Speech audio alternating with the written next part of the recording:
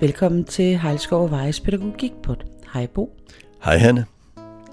I dag har vi aftalt, at vi skal tale om noget, som du taler rigtig meget om og har skrevet rigtig meget om, nemlig autonomistøttende pædagogik. Yes. Og hvad er det for noget? Altså det er jo et nyt samlingsbegreb, så det handler ikke om noget helt nyt. Det handler mere om, hvordan vi ser på pædagogik. Og så hvilke metoder, der så passer i det, kan man sige, ikke? Mm. Altså, og det handler jo egentlig om, altså der hvor jeg sådan blev interesseret i begrebet, det er fordi der kom noget forskning omkring autonomistøttende forældreskab i 90'erne og 00-tallet. Og det passer meget fint i min måde at tænke på og så videre. Og nogle af de modeller, der kommer derfra, var nogle, jeg brugte. Jeg har også skrevet bøger om forældreskab. Mm. Men jeg synes jo, det er meget bredere. Ja.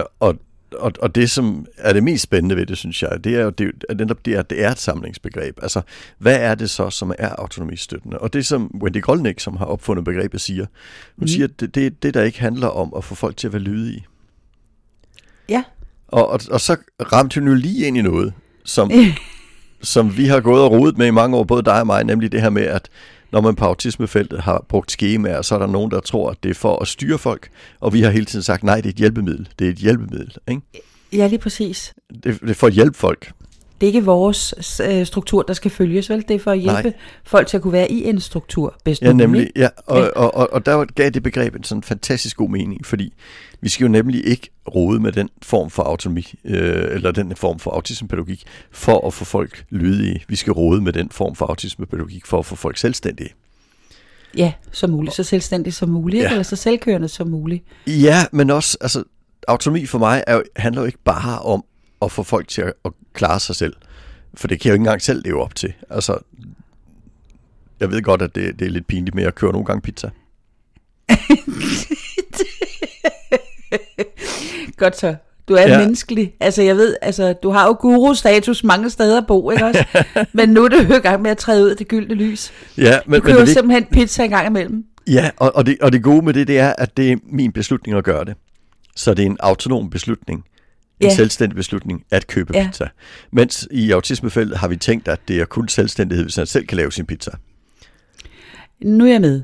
Ja, og der bliver det absurd, ikke? Altså fordi selvstændighed må jo være, at jeg oplever, at jeg bestemmer i mit liv. Ja. Og det er den autonomi, vi er ude efter, ikke? Altså det er det, der er vigtigt. Ja, og så er det nok en meget god idé at få slået fast, hvad det så ikke er. Fordi der er jo mange, der har den tanke, at autonomi, det er sådan noget, som de autonome render rundt og lavede. Dem, der smadrede McDonald's inde på Nørrebro, fordi de syntes, at det var en trussel mod nærdemokratiet, hørte jeg i radioen dengang. Ja. Og der kom jeg til at sige autonome papkasser om de der kære mennesker dengang, ikke? Ja. Men der er forskel på anarki og autonomi, ikke? Altså. Ja, men det autonome bevægelsen, de kidnappede jo på en eller anden måde det her ord, ikke? Fordi det var jo ikke men derimod den anarkistiske tanke, den der handler har ret, det var den, der styrede dem, ikke? Lige præcis. Altså, mens autonomi, som vi normalt vil beskrive det i filosofien, så er det jo den absolut største menneskelige rettighed, retten til at bestemme over sig selv, ikke? Og være den, man er også, ikke? Ja, præcis. Men også at klare sig selv. Og det er jo også det samme begreb. Og det er jo det begreb, vi normalt har taget i specialpædagogikken. Det er jo at sige, at det handler om at klare sig selv. Det handler om at kunne gå og handle og alle de her ting, ikke? Altså, det er også det, der ligger i hele teach-tilgangen, altså filosofien, at vi skal ikke tilstræbe at gå så og normalisere personen. Vi skal tilstræbe, at personen kan være i verden på sine egne præmisser bedst muligt, ikke? Ja, men der har vi jo, både du og jeg jo set nogle gange, hvor vi så kommer ud i noget, hvor folk prøver på at sige, at han skal jo følge skemaet. Og det er jo præcis det modsatte af autonomi, ikke? Altså, så jeg lavede sådan et oplæg, jeg blev bedt om at holde oplæg nede i Tyskland på en konference, og du kender jo også Wolfgang nede fra AUTEA, og det var ham, der skrev til mig og sagde, kunne du ikke lave et oplæg om etik og autisme før nu og i fremtiden? Og jeg sagde bare ja. Og så sagde min kone til mig, ved du egentlig, hvad du har sagt ja til? Altså, hvordan var det lige i 40'erne i Tyskland med autisme og etik? Men jeg synes, jeg løste det fint. Men så i publikum, der sad simpelthen de her 3 højeste chefer fra Division Teach, for de har et samarbejde med AUTEA også. Ja. Og det, jeg havde lagt oplægget op omkring, det var netop, hvordan autonomibegrebet er fremtiden. når det gælder autisme. Og ikke det her autonomibegreb, som vi havde fra 70'erne og frem efter, at du skal selv kunne klare dit liv og leve så selvstændigt som muligt, men det nye autonomibegreb, du skal opleve, at det er dig, der bestemmer i dit liv. Og så kommer jeg jo med nogle eksempler, hvordan kan man gøre det i en teach-sammenhæng? Ja, vi skal have så mange valg som muligt ind i skemaet, men det skal også hele tiden monitorere, om det bliver valg. Altså vælger personen fleksibelt, eller vælger han altid det første, eller det sidste, eller altid det samme.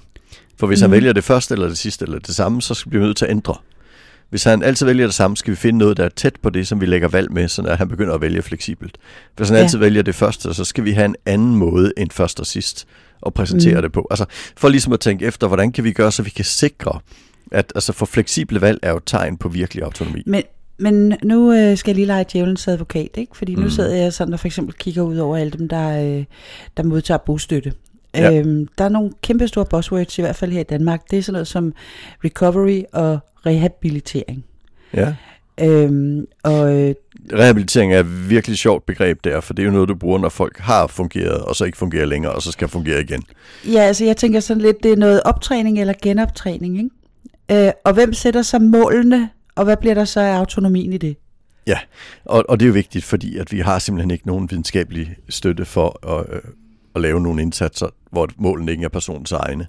Altså, og hvor personen ikke selv har bedt om det. Så det er faktisk rigtig, rigtig vigtigt. Jeg vender mig mod begrebet rehabilitering også. Jeg bruger begrebet habilitering, altså når det netop handler om optræning. Og det kan vi jo fint gøre. Altså, men i habilitering ligger der også en masse støtte, altså der ikke har et træningsmål. Ikke? Altså alt, hvad hedder hjælpemidler, det ligger inden for habiliteringsbegrebet internationalt, ikke? Jo. Altså, og det er jo ligesom, jeg synes, det er morsomt. Min datter har for eksempel været på noget revalidering. Men jeg har bare tænkt, altså vi tænker det som valideringsproces, ikke? Altså det er jo fordi, altså hun skal jo ikke revalideres, gøre værd igen. Altså hun har hele tiden været noget værd. Hun skal bare have nogle flere værktøjer og metoder, så hun kan komme videre, ikke? Præcis, men det ligger ligesom i vores system, at vi tænker, at vi skal tilbage til noget, der har været, og det passer ligesom ikke rigtig ind i funktionsnedsætningsfeltet, kan man sige. Nej, det gør det ikke. Men så er der noget mere, når du siger bostøtte, så er det også spændende. Vi havde sådan et projekt her, hvor jeg var en del af i Lund i Sverige, og der har de sådan det er bostøtte for personer primært med, det kan være noget skizofreni, det kan være noget ADHD, det kan være noget lidt af hvert, ikke? Og så kommer der sådan hjemme hos sig hjem, og så skal de lave noget bostøtte. Du skal lige skille ad. I Danmark, der er hjemme hos sig, det er sådan nogen, der kommer, eller det hed det førhen, der kom hjem i udsatte familier, og ellers så er det hjemmevejledere, hedder det i Danmark, når man er bostøtter. Ja. Men det er jo omtrent den samme rolle, man har, ikke? Altså, det er nogenlunde det samme, man gør, vil jeg sige. Altså, hvis det er ordentligt arbejde i hvert fald, ikke? For der er kun en måde at arbejde i en familie på, så det virker. Så det er, hvad det er. Men det i hvert fald, så kom de her hjem. Og så havde de sådan en tanke, at man skulle hjælpe mennesker til selvhjælp. Altså, det var da vi startede. Det er ligesom, når vi yder ulandsbistand. Hjælp til selvhjælp. Ja. Så vi skal ligesom træne folk i at gøre rent. Og så går vi i gang med at træne den her kvinde på 35 med 3 børn i at gøre rent. Altså, det er der masser, der har prøvet før at træne hende i. Ikke? Altså, det er jo ikke det handler om. Men, altså, det handler om, at det bliver bare ikke gjort. Og så prøver man på at lave systemer, hvad vi er. Og så sagde de, det virker ikke særlig godt. Altså, altså det gør det bare ikke. Og så blev vi enige om, at vi kunne lave en anden løsning. Og den var simpelthen, at sige, hvad er det, de her kvinder har brug for? Jamen, de har brug for nogen, der hjælper dem med at have overblik over sit liv. Ja. Så nogen, der kommer hjem og hjælper dem med lige, hvordan ser økonomien ud den her måned, og hvordan er der noget, ungerne behøver? Skal vi lige gå igennem det? Og sådan, så lidt støtte i hverdagen havde de brug for, ikke? Altså, der lavede Lolland Kommune hernede, mener jeg, at det var. De lavede noget, der var fuldstændig vidunderligt. Fordi det her med at skulle altså holde fast i et forløb under jobcentret, ikke? Hvis man var en udsat familie og måske alene mor og alt det her, og så alle de her mange krav, og man skulle møde op, og man skulle i aktivering eller i praktik, og jeg ved ikke hvad. Og hjemmet kom til at vælte, og det gik ikke så godt med børnene og sådan noget. På et tidspunkt var der åbenbart en, der fik en lysende idé og sagde, hvorfor lader vi dem egentlig ikke være i aktivering i deres eget hjem? Altså, så giver det point for eksempel at gøre rent derhjemme, frem for at rende rundt og gøre rent et eller andet sted. Ja, præcis. Og så på den måde, så kan man sige, så i stedet for at komme ud og kunne altså blive berettiget til at få kontanthjælp ved at være i aktivering ude omkring, så kan man godt være i hjemmeaktivering. Og så pludselig begyndte det jo at give mening for de her mennesker, ikke? Altså det... så kom den der snoren ind i indsatsmodellen, vi har talt om før, ikke? Altså, det blev begribeligt og håndterbart og meningsfyldt, ikke? Ja, nemlig, ja. Ja, og det vi gjorde i Lund, det var så at gå en helt anden vej. For det vi opdagede, det var, at der skete jo, hos nogle af dem skete der jo noget, når man hjalp dem med at gøre rent og fik lavet systemer for det, ikke? Men der var altså nogen, hvor der blev ikke gjort rent, hvis ikke der kom en hjem til dem. En hvemvejleder hjem til dem og hjalp dem. Og så sagde jeg, hvorfor har de ikke hjemmehjælp? Ja. Og så sagde de, nej, det koster penge. Det gør hjemmevejleder ikke. Eller man er ikke berettiget til det, fordi at man kan, så vi har sådan, den vælter over på den gale side, man må ikke kompensere for meget. Nej. Altså kompensationsprincippet må ikke bruges til at stille nogen bedre end nogen andre. Nej, og hvis du kigger på et menneske, der har 2 arme og 2 ben og kan stå oprejst, så tænker man, så er du ikke, så er du ikke berettiget til at få rengøring, fordi det får fru Hansen hen om hjørnet jo heller ikke. Men fru Hansen har ikke problemer med at overskue, eller gå i gang, eller organisere, eller nogen som helst ting. Det er det, vi skal have fat i, ikke? Jo, men der skelner man også i dansk lovgivning benhårdt. Ja. Altså, men det gør man heldigvis ikke i svensk. Altså, fordi at det handler bare om, at det skal lære af. Jamen, det kan vi også i Danmark. Det handler om at beskrive det. Altså, der skal jo være en eller anden udredning, der beskriver, hvad det er, personen ikke kan, ikke? Så plejer det at det lød nemt, men det er op ad bakke. Ja, altså for eksempel, hvis du ikke kan, hvis du mangler arm og ben, så er det berettiget til handicaptransport, ikke også? Ja. Men hvis nu, at du har angst og autisme og sanseforstyrrelser og alt muligt andet, og din spiseforstyrrelse gør, at du selv er nødt til at udvælge dine egne grøntsager. Men at du ikke uden at få lov at køre med støttepersoner kan komme ned til købmanden og have støtte under indkøb til at købe de ting, du nu skal bruge for at komme hjem, og det er de fødevarer, du kan spise. Hvis, altså der er ikke noget at gøre, fordi du har 2 arme, 2 ben. Det kan godt være, du har autisme, det kan godt være, du har spiseforstyrrelser og angst og sanseforstyrrelser, alt muligt oven i hinanden. Du er ikke berettiget. Så må du tage en taxa. Det er jo ikke det samme. Man kan jo ikke tage en taxa, hvis man har angst. Jamen det kan du ikke. Altså, der må jeg så sige, at den svenske lovgivning er så betydeligt bedre.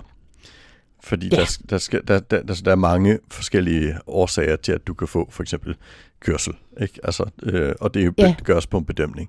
I hvert fald så det vi gjorde med de her, det var først og fremmest enlige mødre i Lund, det var, at vi sagde, hvis ikke der har været nogen udvikling i de første 9 måneder af bostøtte i form af rengøringshjælp, så løfter vi det over i hjemmehjælpen. Og det koster en 200-300 om måneden, hvis man er på kontanthjælp. Det er heldigvis indkomst. Altså borgerne bliver trukket, eller? Ja. Men så sagde vi, men det gør de så ikke det første halve år. Nej. Vi simpelthen lavede en deal om, at de ikke bliver trukket det første halve år. For så kunne bostøtten nemlig komme til at handle om det, de havde mest brug for, nemlig at få et overblik over livet og alt det her, ikke? Jo. Og så kom der hjemmehjælp hver 14. dag, eller sådan noget, og lige tog en tur, ikke? Ja. Og så opdagede vi noget virkelig, virkelig spændende. Nemlig, at de her kvinder, der tidligere ikke kunne tage noget som helst ansvar for sin egen rengøring, de kunne pludselig tage ansvar for hjemmehjælpens rengøring. Pludselig havde de holdninger til, hvad hjemmehjælpen gjorde. Ja. De lavede planer for, hvad der skulle gøres rent. Ja. Så pludselig opdagede vi, at deres autonomi øgede fuldstændig vanvittigt, når de ikke selv gjorde rent. Ja. For det var dem, der bestemte, og autonomi handler om selvbestemmelse, ikke? Jo, det er klart. Og der var ikke nogen af dem, der når det begyndte at koste penge, ville gå tilbage til hjemmevejledere. Altså, der ville de gerne betale, men vi kunne bare ikke få dem til at sige ja til starten. Så derfor gav vi dem et halvt år gratis. Det er en pusher-metoden, ikke? Altså. Første fik så gratis, ikke? Ja. Men det handler jo om tøjler. Altså, hvem giver vi tøjlerne til? Nemlig. Og det er jo den autonomistøttende pædagogik skal jo handle om, hvem giver vi tøjlerne til? Og så skal vi finde ud af, hvad gør vi så med det? Ikke? Og det betyder så ikke, at borgeren skal bestemme det hele. Altså, for det kan han jo ikke, for hvis han kunne det, så havde han jo ikke os. Det handler om, at vi skal lave nogle rammer for det, borgeren skal bestemme, sådan at borgeren kan bestemme. Og så skal vi hele tiden monitorere, om borgeren kan bestemme det.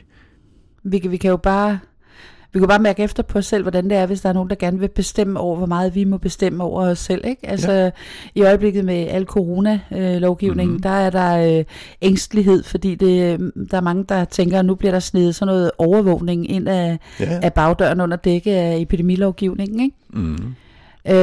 Og jeg har det sådan, det kan ikke forstyrre mig egentlig, hvor meget jeg egentlig bliver overvåget, tænker jeg, fordi altså, jeg får rigtig meget mulighed for at bestemme meget over mig selv alligevel den anden vej, hvis jeg så bliver fotograferet på gaden, så herreste Gud. Altså hvis jeg havde Hvis jeg havde et lyssky forhaven, så kunne det godt være, at jeg ville snige mig langs husmuren. Ja.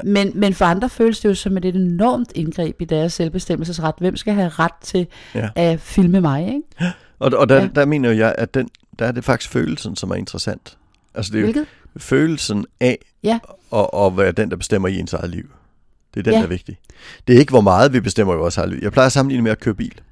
Altså, når jeg kører ud hjemmefra om morgenen, hvis jeg skal et sted hen, så er der jo en aftale, der er lavet om, hvor jeg skal hen. Ikke? Det kan godt være, mig, der har lavet den. Det kan godt være, nogle andre, der har lavet den.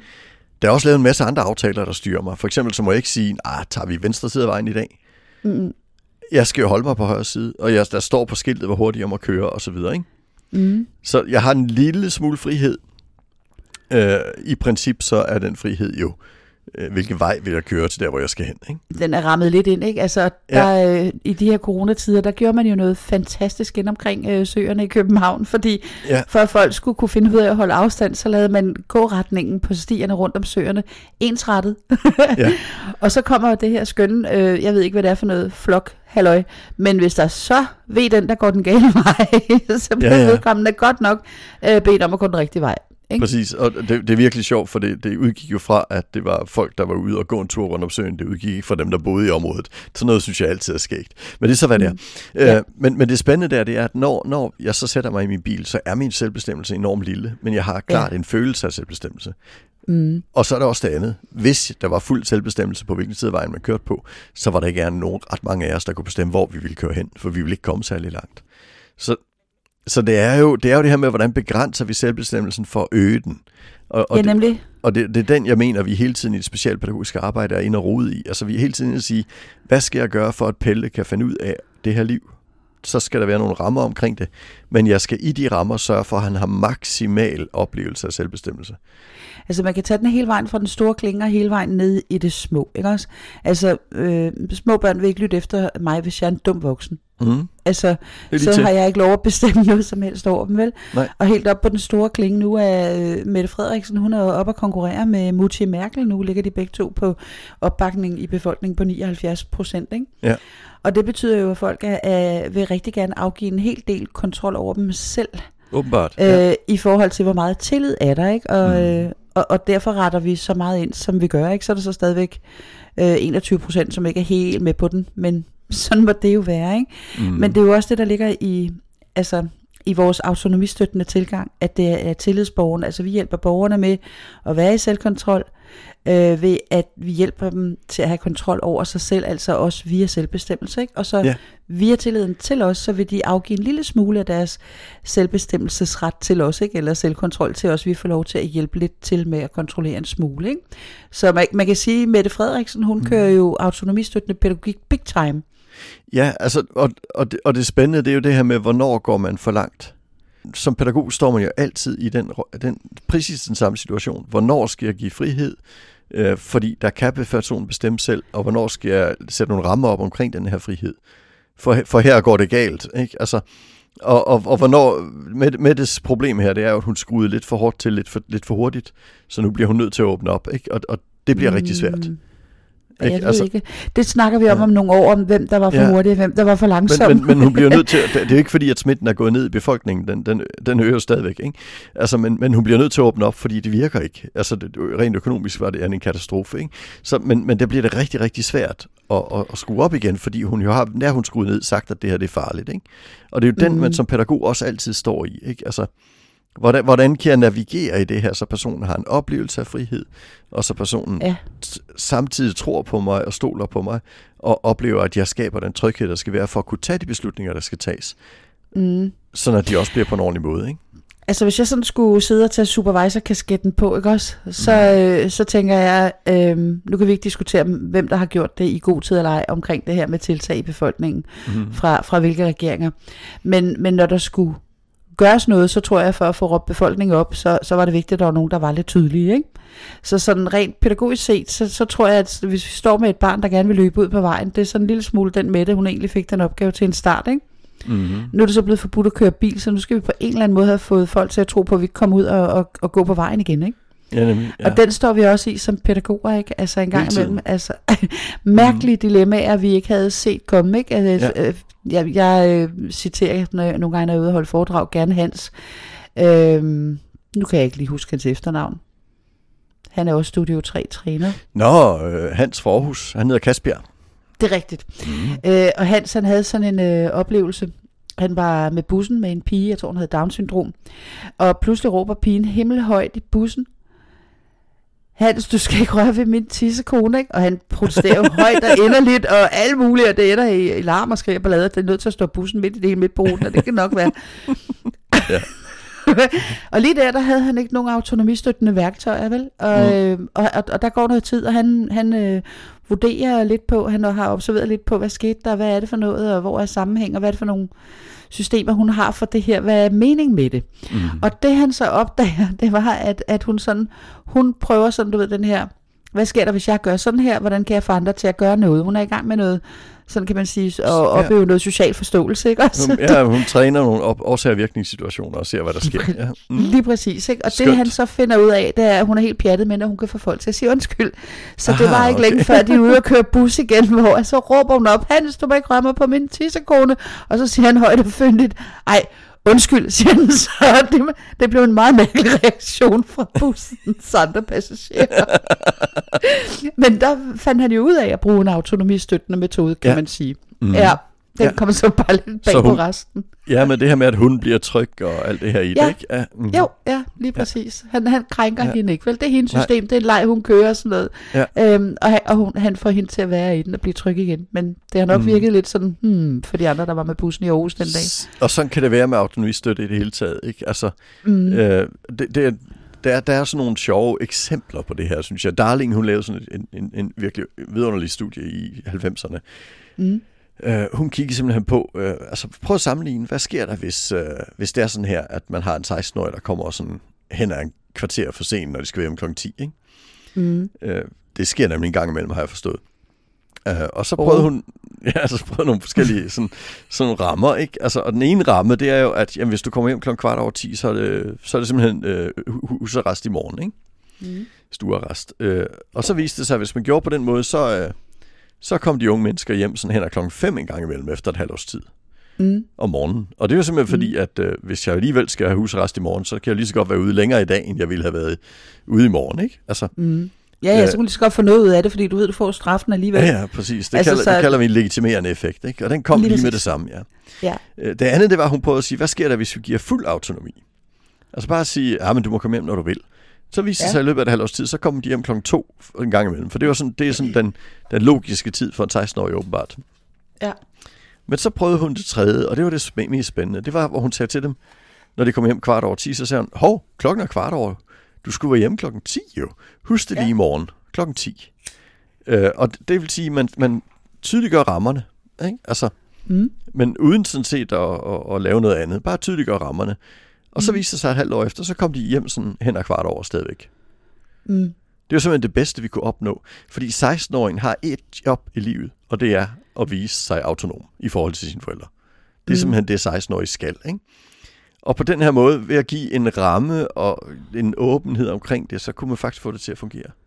Men det er jo så også med unge, måske uden de store udfordringer, ikke? Altså, hvis nu vi taler om unge voksne på institutioner, som måske har meget lidt sprog, hvordan så med dem? Det kan jo være enormt svært, ikke? Hvis nu, at der er en, der har lyst til altid at sætte sig ud i hjørnet på badeværelset, for eksempel.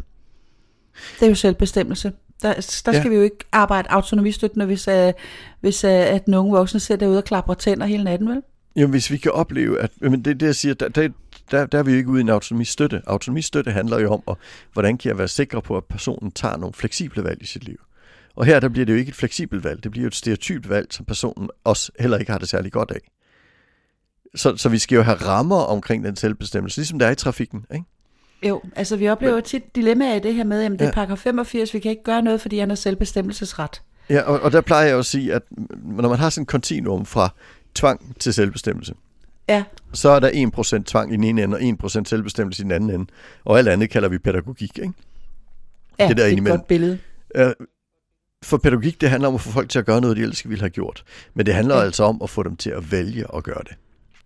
Det er rigtigt. Og fordi i det valg, så kommer der jo også en oplevelse af autonomi. Mm. Det er mig, der vælger ikke at sidde ude på badeværelset. Mm. Og det er der, vi skal have arbejdet hen til. Ikke? Altså, hvordan kan jeg sørge for, at Pelle han får en rigtig god dag, hvor han oplever, at han har haft indflydelse på sit liv, og den samtidig har bestået af nogle meningsfulde aktiviteter for ham, som vi andre også kan leve med. Det er jo det store i det. Ikke? Jo. Men det skal jo ikke handle om, hvordan kan jeg få Pelle til at følge skemaet, som jeg har sat op. Det handler om, hvordan jeg kan få sørge for, at Pelle han får en god dag. Ikke? Mm. Jo, og det er jo også det samme, når vi går på arbejde. Der er jo ikke nogen af os, der gider arbejde for chefer, som der ikke tiltror os, at vi kan styre ret langt hen ad vejen, ikke? Nej, altså kontrol gør jo, at folk fusker. Det er sådan helt generelt, ikke? Jo, og mistillid og kontrol, det er ikke noget, der skaber produktivitet på bundlinjen. Nej, og det skal bare være sådan, at rammerne er der, sådan at det er muligt at kunne tage de valg, der skal være. Jeg har arbejdet i industrien. Jeg har også arbejdet på et samlebånd, der bare kører, ikke? Altså, båndet kører hele tiden, man går ved siden af, og når man har arbejdet færdigt på den ene ting, så går man lige 3 meter tilbage, og så går man i gang på næste, ikke?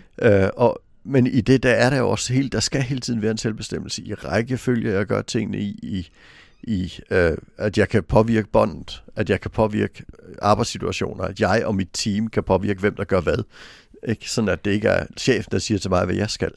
Og der har vi noget rigtig spændende forskning helt tilbage fra 60'erne, der viste, at det her med, at man tager et selvstyrende teams, der har ansvar for en procedure, for eksempel, som måske kræver 7 forskellige mænd, der laver forskellige ting, så hvis bare de 7 selv må bestemme, hvordan de gør det, så får vi en langt højere produktivitet, end hvis vi har en chef, der bestemmer det. Ikke?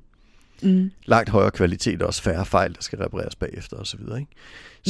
Så vi har jo det, altså, og det er den selv inden for den hårde ramme på en køleskabsfabrik, som jeg arbejdede i, der kunne vi skabe de her selvstyrende teams, og derfor oplevede man jo med til at bestemme, ikke? Altså, og det øgede produktiviteten, og det øgede kvaliteten, og tilfredsstillelsen, og mindskede sygemeldingerne og alt muligt, ikke?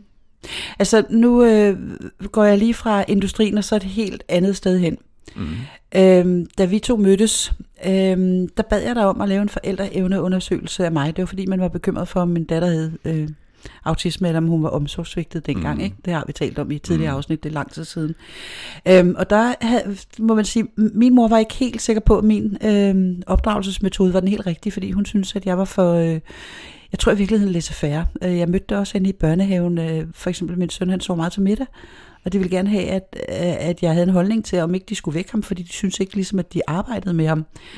Hvis han har brug for at sove 3-4 timer til middag, og det gjorde han, har et godt sovehjerte, så er det fordi, hans lille hjerne har mange indtryk, der skal tykkes på, så det skal I bare lade ham gøre. Så man kan sige, at jeg instruerede dem i, at det skulle fungere. Altså på hans præmisser, ikke hvad han nu havde behov for. Og på samme måde, så tror jeg også, jeg var mere løs i det i forhold til mine egne forældre, måske i forhold til, hvordan jeg opdragede mine børn. Altså, og da du så lavede denne her forældreevneundersøgelse, der blev jeg lidt overrasket. Okay. Fordi jeg fik ikke smæk for min måde at opdrage på. Tværtimod, så synes du, at det klarede jeg faktisk ret fint, og ovenikøbet så fint, at du gerne ville have, at jeg holdt et foredrag om, hvordan at vi gjorde det derhjemme. Og vil du så sige, at du allerede dengang, selvom det er efterhånden 20 år siden, at du så, at jeg arbejdede autonomistøttende? Ja, altså, jeg havde jo ikke helt det begreb, men altså, forståelsen for, hvad det er. Altså, autonomistøtte er blevet et begreb, jeg har haft nytte af, fordi alle de gode metoder, jeg synes, vi bruger, de passer simpelthen ind i det begreb, ikke? Men altså det vigtige, det er jo netop, at vi ikke er ude i den her lydighedskamp, ikke? Altså, det var jeg, så man kan sige, hvis du skulle have kritiseret noget, så havde det været, hvis du havde set, at jeg havde stillet mange lydighedskrav og havde været kontrollerende. Ja, det havde jeg. Ja, men det er den ene del af det, og den anden del er, at der ikke er nogen struktur. Altså sådan, at selvbestemmelsen bliver laissez-faire, ikke? Yes. Det er de to yderligheder. Altså, der er jo en gammel en, der hed Baumrind, som ikke havde ret meget egentlig, men hun opstillede den her ramme, der hedder, at i den ene ende har vi reaktivitet, og i den anden så har vi, at vi tillader, altså laissez-faire og autoritært. Og så siger hun, at vi skal være i midten, og så kunne hun ikke rigtig beskrive, hvordan det var at være i midten, men det er der sådan nogle andre, der har gjort, ikke? Og dem, der har gjort det bedst, det er blandt andet Grolnick, der opfandt autonomistøttebegrebet, og så er det en, der hedder Ellen Skinner, Og Skinner, hun siger nemlig noget rigtig spændende. Hun siger, jo, altså vi har selvfølgelig en skala, hvor vi har, hun kalder det så coercion, som jo betyder noget i stil med pres. I den ene, som en skala, ikke? Og der kan du så presse lidt eller meget, ikke? Altså, men du har også et skala, der hedder autonomistøtte. Vær lidt autonomistøttende og meget autonomistøttende. Og hun mener ikke, at det er pres i den ene eller autonomistøtten i den anden. Hun mener, det er 2 forskellige skalaer. Så du kan godt have det her lydighedsfokus i nogle situationer, som for eksempel, må jeg lege ude på gaden, og så autonomistøttende i, hvad må jeg lege inde i haven, ikke? Og det er egentlig en rigtig god måde at beskrive det på, at i nogle situationer, så skruer vi op for det mere autoritære, simpelthen fordi, at her der bliver det farligt, ikke? Ja. Og så bruger hun heldigvis ikke begrebet det autoritære, men hun bruger pres, ikke? Der sætter vi et pres på barnet, at det skal du ikke. Når Sofie bliver sat på toget sent hjem, og jeg vil ikke have, at hun går alene igennem byen midt om natten, så siger jeg, du tager en taxa, og jeg betaler, og det bestemmer jeg. Og det er jo ikke så autonomistøttende, så det behøver jeg ikke, og jeg kan godt lide at gå igennem kirkegård midt om natten, så siger jeg ja. Men så lever din mor ikke særlig lang tid, så... Ja, præcis. Der er jeg ikke autonomistøttende. Nej, men det vigtige det er at balancere de to, ikke? Altså, og så har hun nogle andre, en der hedder kaos, fra lidt kaos til meget kaos, en der hedder struktur, fra lidt struktur til meget struktur, ikke? Altså, og de balanceres. Du kan jo godt have en struktureret autonomistøtte, nemlig det her de ting, vi skal lave i dag. Hvordan vil du gøre den, i hvilken rækkefølge vil du gøre dem? Det er sådan en klassisk, det var Grolnik, der sagde, at det kunne man godt, ikke? Og hun har faktisk vist, at når du kigger på, hvad der går galt for børn og godt for børn, så er struktur den vigtigste af de to. Altså hvis strukturen er god, så skal det nok gå alt sammen. Hvis strukturen er dårlig, så går det galt. Det er sådan lige meget, hvad vi gør, ikke? Jamen, der er uvidshed og uforudsigelighed er nok nogle af de største stressfaktorer, vi kan blive udsat for, ikke? Altså, det er der, hvor vi har både laissez-faire, der er jo kaos, ikke? Der er ikke nogen struktur overhovedet. Men det er også der, hvor vi har den her aller værste autoritære forældre, den der glemmer at sige, hvad man skal, men hammeren falder, når ikke du gør det, ikke? Yes, der har vi de her børn, der er meget på vagt. Ja, du skal prøve at regne ud, hvad de voksne vil, ikke? Og det kaldes ødelæggende forældreskab i Grolniks tænkning. Ja. Men netop, altså, så man kan sige, at den manglende struktur er det værste. Og der er det galt, når vi i et pædagogisk arbejde siger, at autonomistøtte er at fjerne strukturen. Ja, så bliver det anarki. Det holder simpelthen ikke. Det bliver anarki. Altså, autonomistøtte må være, at der er en god struktur, men i den skal vi hele tiden skabe mange muligheder for selvbestemmelse, og vi skal hele tiden tjekke, at den selvbestemmelse bruges fleksibelt, så man vælger forskellige ting i forskellige situationer. Det er en udmærket beskrivelse af, hvordan vi kan tænke på den måde, ikke? Og det kan vi gøre i autismepædagogikken med billeder og hvad ved jeg, og vi kan gøre det i helt almindelig børneopdragelse, ikke? Altså, det er jo ikke noget problem. Det er en ramme omkring, hvordan vi tænker, ikke? Jo, og så hold fast i det her gode billede med, at der er i den ene ende er der tvang, havde jeg sagt, 1%, og i den anden ende 100% autonomistøtte i den anden, og alt inde i midten. Frivillighed i den anden. Frivillighed, ja, og alt inde i midten, det er pædagogik, og der kan vi godt skrue op og skrue ned for det autonomistøttende. Ja, og bare huske på, at målet det er, at personen har en god dag, hvor personen oplever, at personen bestemmer selv, og vi sørger for, at personen gør de ting, som er gode for personen. Ja. Det er derfor, der er brug for pædagoger. Lige præcis. Bo, der kom du faktisk, uden du lagde mærke til det, til at lave det der resumé, du plejer at slutte vores afsnit af med. Ja. Så spørgsmålet er, om ikke vi skal sige tusind tak for i dag. Det gør vi bare. Hej. Det er godt. Hej hej.